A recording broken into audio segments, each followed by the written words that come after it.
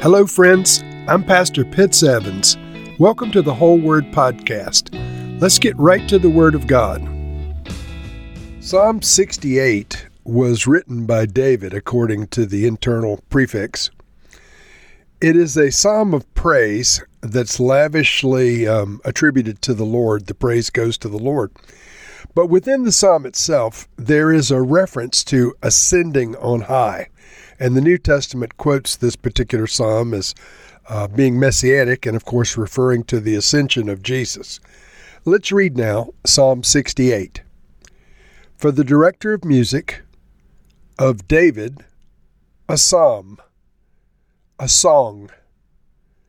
May God arise, may his enemies be scattered, may his foes flee before him. May you blow them away like smoke, as wax melts before the fire. May the wicked perish before God. But may the righteous be glad and rejoice before God. May they be happy and joyful. Sing to God. Sing in praise of his name. Extol him who rides on the clouds. Rejoice before him. His name is the Lord. A father to the fatherless. A defender of widows is God in his holy dwelling. God sets the lonely in families. He leads out the prisoners with singing. But the rebellious live in a sun-scorched land. When you, God, went out before your people, when you marched through the wilderness, the earth shook. The heavens poured down rain before God, the one of Sinai, before God, the God of Israel. You gave abundant showers, O God. You refreshed your weary inheritance. Your people settled in it, and from your bounty, God, you provided for the poor. The Lord announces the word, and the women who proclaim it are a mighty throng. Kings and armies flee in haste. The women at home divide the plunder. Even while you sleep among the sheep pens, the wings of my dove are sheathed with silver, its feathers with shining gold. When the Almighty scattered the kings in the land, it was like snow fallen on Mount Zalmon. Mount Bashan, majestic mountain, Mount Bashan, rugged mountain. Why gaze in envy, you rugged mountain, at the mountain where God chose to reign, where the Lord himself will dwell forever? The chariots of God are 10,000 times 10,000 thousands. The Lord has come from Sinai into his sanctuary. When you ascended on high, you took many captives. You received gifts from people, even from the rebellious, that you, Lord God, might dwell there. Praise be to the Lord, the God of our Savior, who daily bears our burdens. Our God is a God who saves. From the sovereign Lord comes escape from death. Surely God will crush the heads of his enemies, the hairy crowns of those who go on in their sins. The Lord says, I will bring them from Bashan. I will bring them from the depths of the sea, so that your feet may wade in the blood of your foes, while the tongues of your dogs have their share. Your possession, God, has come into view, the possession of my God and King into the sanctuary. In front are the singers, after them the musicians. With them are the young women playing the timbrels. Praise God in the great congregation. Praise the Lord in the assembly of Israel. There is the little tribe of Benjamin, leading them. There the great throng of Judah's princes, and there the princes of Zebulun and Naphtali. Summon your power, God. Show us your strength. Our God, as you have done before. Because of your temple at Jerusalem, kings will bring you gifts. Rebuke the beast among the reeds, the herd of bulls among the calves of the nations. Humbled, may the beast bring bars of silver. Scatter the nations who delight in war. Envoys will come from Egypt. Cush will submit herself to God. Sing to God, you kingdoms of the earth. Sing praise to the Lord, to him who rides across the highest heavens, the ancient heavens, who thunders with mighty voice. Proclaim the power of God, whose majesty is over Israel, whose power is in the heavens. You, God, are awesome in your sanctuary. The God of Israel gives power and strength to his people. Praise be to God. And so the psalmist, in this case David, calls attention to the Lord's many victories on behalf of Israel.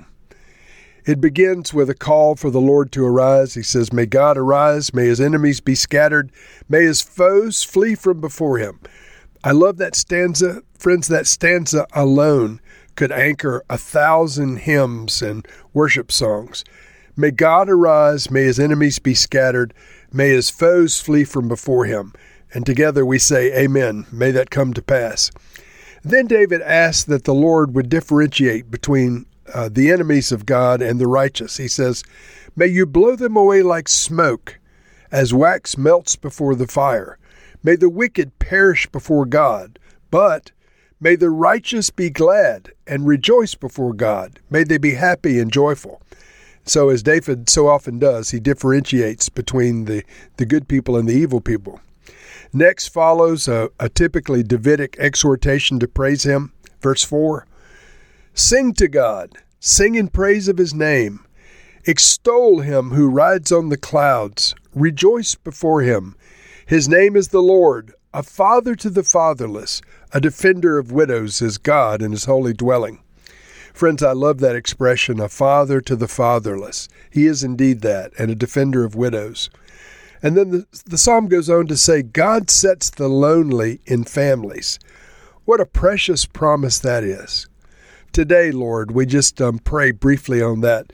Anyone who's listening, Lord, that's lonely, please set them in a spiritual family for strength and encouragement. David goes on to address the Lord, reminding him of past victories. He says in verse 7, "When you, God, went out before your people, when you marched through the wilderness, the earth shook. The heavens poured down rain before God, the one of Sinai, before God, the God of Israel. You, Lord, gave abundant showers. You refreshed your weary inheritance. Your people settled in it from your bounty, God. You also provided for the poor." And so David is recounting the years of Israel's wandering in the wilderness as they left from Egypt until they arrived at the Promised Land. David reminds mankind of the Lord's sovereign hand, and he makes this majestic statement: "The chariots of God are 10,000 times thousands of thousands." Well, if that's so, and indeed it is, friends, the Lord has many chariots of angelic warriors that we have yet to encounter, but we'll see them in the fullness of time. Now, the New Testament, as I mentioned in the introduction, attributes this psalm to David as we've done, but it also alludes to this psalm as being messianic, and specifically verse 18, which refers to God ascending on high, and verse 19 saying, "Praise to the Lord God our Savior, who daily bears our burdens." Let me read it in full. Verse 18, "When you ascended on high, you took many captives. You received gifts from people, even from the rebellious, that you, Lord God, might dwell there. Praise be to the Lord, to God our Savior, who daily bears our burdens." Now, Ephesians chapter 4 attributes this passage to Jesus. It says, "This is why it says, when he ascended on high," alluding to Jesus, "he took many captives and gave gifts to his people." What does he ascended mean except that he also descended to the lower earthly regions? He who descended is the very one who ascended higher than all the heavens in order to fill the whole universe. And of course, Ephesians is speaking about Jesus, and therefore the psalmist is prophetically speaking about our Savior, Jesus, God our Savior, who daily bears our burdens and forgives our sins. So our God is a God who saves. The psalmist says that, and the New Testament says that. David calls on the Lord to again respond. In verse 28, "Summon your power, God. Show us your strength, our God, as you have done before. Because of your temple at Jerusalem, kings will bring you gifts. Rebuke the beast among the reeds, the herd of bulls among the calves of the nations. Humbled, may the beast bring bars of silver. Scatter the nations who delight in war. My friends, this is an eternal prayer and invocation David is making for all time, that our God would show his strength, that he would rebuke the wicked, that he would show himself strong in Israel at Jerusalem, that the nations would be humbled, and that those who delight in war would not prosper. David closes with another strong exhortation for worshiping our God. He says, "Sing to the Lord, you kingdoms of the earth. Sing praise to God, to him who rides across the highest heavens, the ancient heavens, who thunders with mighty voice.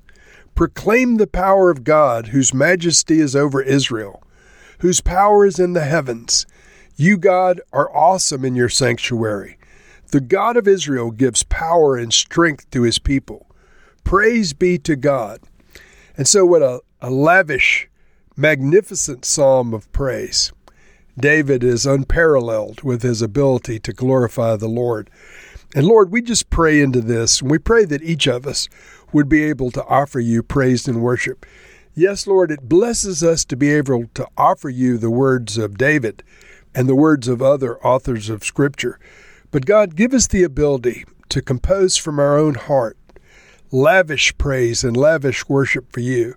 Lord, not words that sound good to our ears, but words that sound good to your ears. We want to extend love to you, Lord, in the ways that you receive it. Give us the ability to respond to you, the God of love, with love of our own. We pray these things, Lord, in Jesus' name. Amen.